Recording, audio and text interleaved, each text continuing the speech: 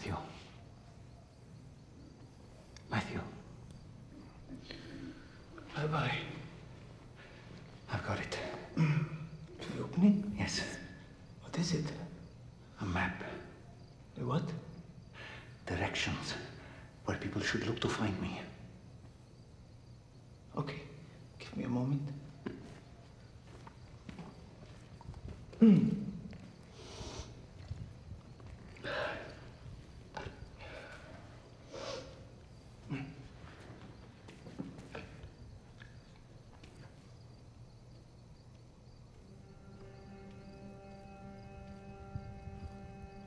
ready.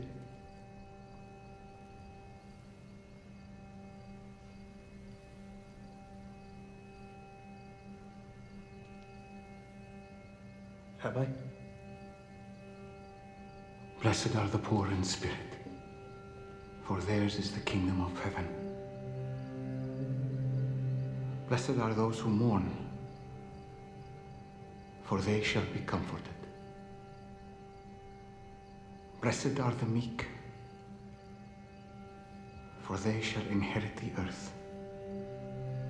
Blessed are those who hunger and thirst for righteousness, for they shall be satisfied.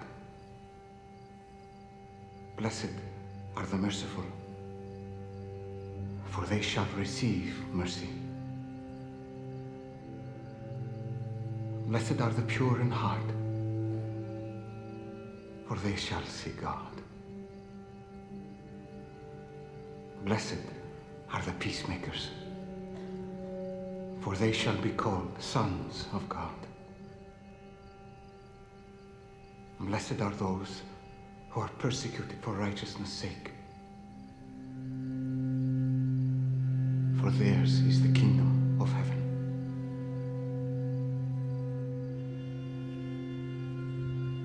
Blessed are you when others revile you and persecute you and utter all kinds of evil against you falsely on my account. Rejoice and be glad, for your reward will be great in heaven.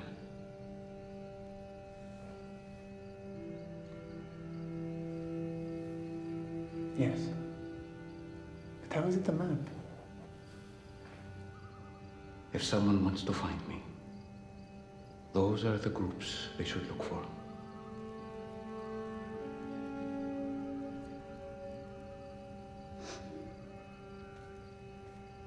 And then?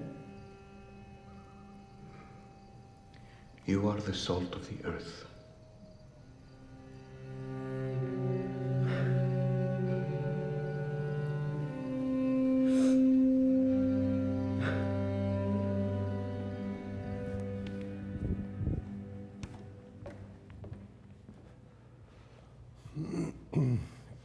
So the directors of The Chosen depicted this scene with Jesus actually rehearsing the Sermon on the Mount with Matthew before delivering the sermon. But when we go to Matthew's gospel, what we read is this: there was large crowds from Galilee, the Decapolis, from Jerusalem, Judea, and the region across the Jordan that had followed Jesus. And when Jesus saw the large crowds, he went up on a mountainside and he sat down. And his disciples came to him and he began to teach them. So this Sermon on the Mount that we began last Sunday, we are meant to hear these words, to hear the teaching, but we're also meant to imagine the backdrop, the scene in which the words were delivered. We're meant to picture the large crowd and then this small group of disciples. And so this sermon is intended to highlight, what does the life of discipleship entail? And right away, Jesus began with some really provocative statements about who's considered blessed in the kingdom of God: the poor in spirit, those who mourn, the meek, those who hunger and thirst for righteousness, the merciful, the pure in heart, the peacemakers, those who are persecuted for having followed Jesus. These words reveal a reversal of what is highly valued in the world's eye and what is highly valued in God's eye. And so this morning we're going to continue the Sermon on the Mount. Join me as we pray for the reading of God's Word. Father, we recognize that these words were spoken thousands of years ago by your Son to a small band of disciples, but they are also intended for us as well. So we ask that you would help us hear you by the power of your Spirit and give us the grace to respond appropriately. In Jesus' name, amen. So we're reading from Matthew chapter 5, beginning at verse 13. Matthew chapter 5, verse 13. You are the salt of the earth, but if the salt loses its saltiness, how can it be made salty again? It's no longer good for anything except to be thrown out and trampled by men. You are the light of the world. A city on a hill cannot be hidden. Neither do people light a lamp and put it under a bowl. Instead, they put it on its stand, and it gives light to everyone in the house. In the same way, let your light shine before men, that they may see your good deeds and praise your Father in heaven. So before we dive into the metaphors of salt and light, we need to step back and compare the large crowd to this small band of disciples, because unless we're really clear about what it is that differentiates these two groups, I think we will be tempted to hear something that Jesus is not saying. So what is it that separates, that differentiates the disciples from the crowd? In some respect, the answer is very little. There's very little that actually separates them. They're very much alike. At first glance, you're not going to notice any difference if you're just looking at them. The disciples were not called by Jesus because they were somehow more accomplished, more capable, more competent than anybody else. And they're also not called because they're more virtuous, more moral, or less sinful and less broken than anybody else. So in this manner, both groups of people are absolutely alike. They're people made in the image of God, trying to make life work in a difficult world, doing the best they can. People with varying degrees of morality, varying degrees of virtue, also varying degrees of brokenness and sin. And if you think about it, it's no different today. What separates Christians from non-Christians, believers from unbelievers? Christians have not been chosen because Christians are the cream of the crop. We're not chosen because we're more virtuous or more moral or somehow less broken, less sinful than anybody else. What differentiates the disciples from the crowd, Christians from non-Christians? One thing: Jesus Christ. That's it, Jesus Christ. It's only one thing, but it turns out that it's not a little thing. That one thing is everything. When a Christian looks at Jesus, what they don't see is a good teacher or a wise philosopher, or even a good role model.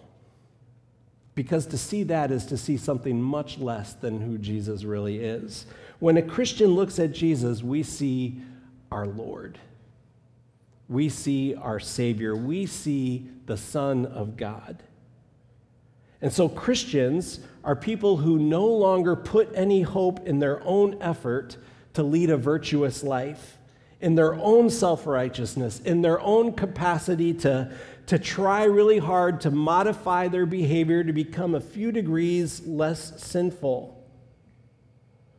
Christians boast in one thing, hope in one thing, glory in one thing, rest in one thing, Jesus Christ, crucified, risen, and coming again. At the end of the day, we are only sinners saved by grace. And so the crowd is made up of sinners who have yet to be saved by grace. That's what differentiates us. So when they're sitting on the hill that day, this is not a pep talk that Jesus is giving to the disciples about how much better they are than those wicked people over there. This isn't it great to be on the winning team? This is an orientation of what it means to be a disciple, what it means to follow Jesus Christ. And we'll notice right away, before addressing their behavior, he addresses their identity, who they are in Christ. You are the salt of the earth. You are the light of the world. And what we've got to notice is that Jesus didn't say, you need to go out and try to be this, try to be salt, try really hard to be light. This is not like that exercise bike, if you've ever got on, that's connected to a light bulb, and you've got to pedal, and as you pedal, the light bulb begins to glow. And the harder you pedal, the more it glows. But as soon as you stop pedaling, the light bulb goes out. This is not that. You are the salt of the earth. You are the light of the world. You are the salt of the earth, the light of the world, because I am the salt of the earth, and I am the light of the world, and I am in you, and you are in me. Again, it's all about Jesus. Now, because of the wonderful invention of the refrigerator, we don't fully appreciate what Jesus is saying when he says, you are the salt of the earth. In a pre-refrigeration world, salt is the preserver, and it's absolutely critical. Salt is what keeps food from going bad. So if a family wants the hope of having food for tomorrow, they're depending upon salt. Salt is critical. And Jesus says, you are the salt of the earth. And so what he's saying is that the earth needs salt. The earth is in a state of decay, and it needs salt. Things are not progressively getting better. You know, there's been a long period of time where people really believe things are getting better. Things are progressing. During the scientific revolution, during the age of enlightenment, that was kind of the idea, progress. We're being enlightened. The human race is on this upward trajectory. We're progressing, we're becoming more sophisticated, more liberated, more educated. It seems like fewer and fewer people actually believe that today. Today, it's estimated that there are 50 million people living in slavery. That's more than ever before. 50 million people living in slavery. 25% of those people are children. 1 out of every 5 of those people are being sexually exploited today. Today, pornography is no longer limited to a dirty magazine in a seedy convenience store. Every smartphone, every keyboard is a portal to a dark, dark world. I hesitate to even think about how AI and virtual reality is going to just take evil that much further down the road. The world faces as much need for salt as it ever has. You, Jesus said to this small community of disciples, you are the salt of the earth. The you is plural. In the South, they'd say y'all. Y'all are the salt of the earth. Together, we are all called to be the salt of the earth. The community of faith, the church, is called to be the salt of the earth. Now, the obvious observation is this: salt that never makes it out of the Saltshaker is of no use. Like, the salt has to get out of the Saltshaker to do any good.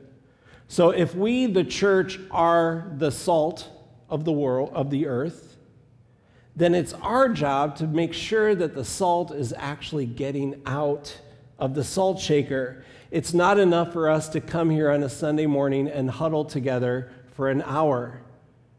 As great as this is, it's not enough. We're called to do more. I was wondering, what would we see if we were looking at a church that had lost its saltiness? Because Jesus goes on to say, if the salt loses its saltiness, how can it be made salty again? And then he says this, it's good for nothing except to be thrown out and trampled by men, trampled underfoot. So what would you expect to find in a church that has lost its saltiness? Here's just a few things. I would expect to find a lot of urgency regarding things that are of little consequence, and very little urgency regarding things of significant consequence. In other words, a church would be majoring on the minors, minoring on the majors if it was losing its salt.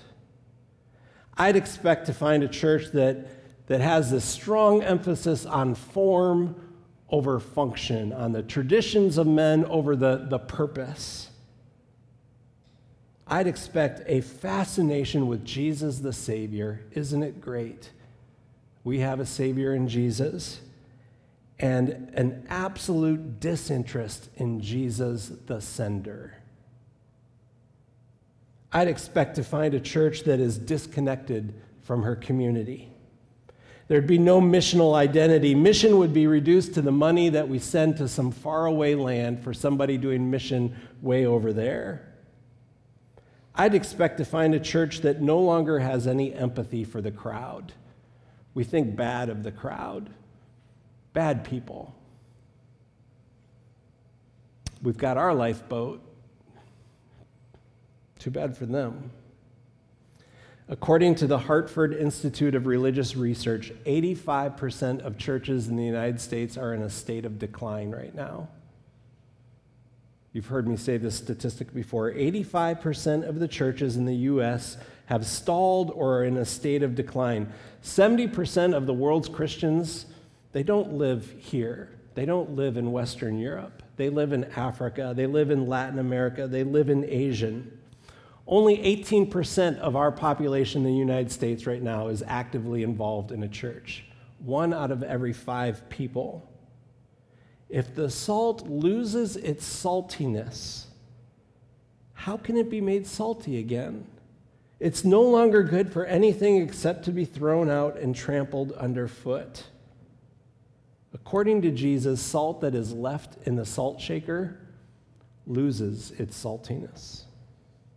You are the salt of the earth. You are the light of the world, which is to say, the world is in a state of darkness. The world needs light. And the thing about it is the world doesn't recognize that it's in a state of darkness. We've all had that experience where you're outside and it's becoming dusk and it's gradually getting darker, but your eyes are adjusting as it gets darker. And you go inside thinking it really isn't that dark outside. You turn around in the lighted kitchen, look out the window, and it is pitch black. But you didn't recognize that because your eyes had adjusted to the dark. The world doesn't know it's in a state of darkness because the world's eyes have adjusted to the dark. Things that are foul no longer seem foul. What is shameful is celebrated. What ought not be done is normalized. What ought to be done is easily discarded. When you live in darkness long enough, your eyes adjust. This is the state of our world. This summer, Karen and I purchased a string of lights that is strung over our patio. It goes back and forth a few times between our shed and our house, and they're just small little light bulbs, but it is amazing when you plug that in, the amount of light that gives over the patio. It's beautiful, bordering on obnoxious, But it's beautiful, and the darker it gets, the more beautiful it becomes. I see this as an image of the church. Every church, one light bulb on that string of collective light bulbs. And when we're plugged into Jesus and we are being the salt of the earth and we are being the light of the world, and you plug us in, it creates an enormous light. This is a picture of the church. You're the light of the world. A city built on a hill cannot be hidden. Neither do people light a lamp and put it under a bowl. Instead, they put it on its stand, and it gives light to everyone in the house. In the same way, let your light shine. In the same way, that salt that remains in a salt shaker becomes dormant, becomes inactive. Light doesn't belong hidden under a bushel. Rudolph, the red-nosed reindeer, he's given this tremendous gift. His bright, shiny nose, but he's embarrassed by it. He's ashamed by it, and so he tries to cover it up, snuff it out, hide it. But then one day, he recognized that the team of reindeer needed the light from his nose if they're going to fly into the dark night sky. Let's learn a lesson from Rudolph. Let the light shine, and the light is Jesus. This dark world needs Jesus' night lights. I heard another pastor use this illustration of two great lights that govern our world, the sun and the moon. Both shine, but only one produces light. The sun produces light. The moon reflects the light. We get into trouble when we do our good works so that people see our good works and glorify us. And it's seductive, and it's easy to do that. There's only one sun, and we're not him. We're called to be the moon. We're called to reflect the light of the sun. And so people see our good deeds, and what do? They glorify our Father in heaven. So come back to the hill, see the small band of disciples, see the great crowd. This is a picture of the world and the church. And if I'm understanding Jesus correctly, what he's saying is, you all, the church, your reason for being is the world. I have called you, I have given you a mission, I've called you together for one purpose, and it's not for this, it's for the crowd. You're called to be salt of the earth. You're called to be a light to the world. This is our reason for being, out of the salt shaker, out from under the bushel, in the world, for Jesus Christ.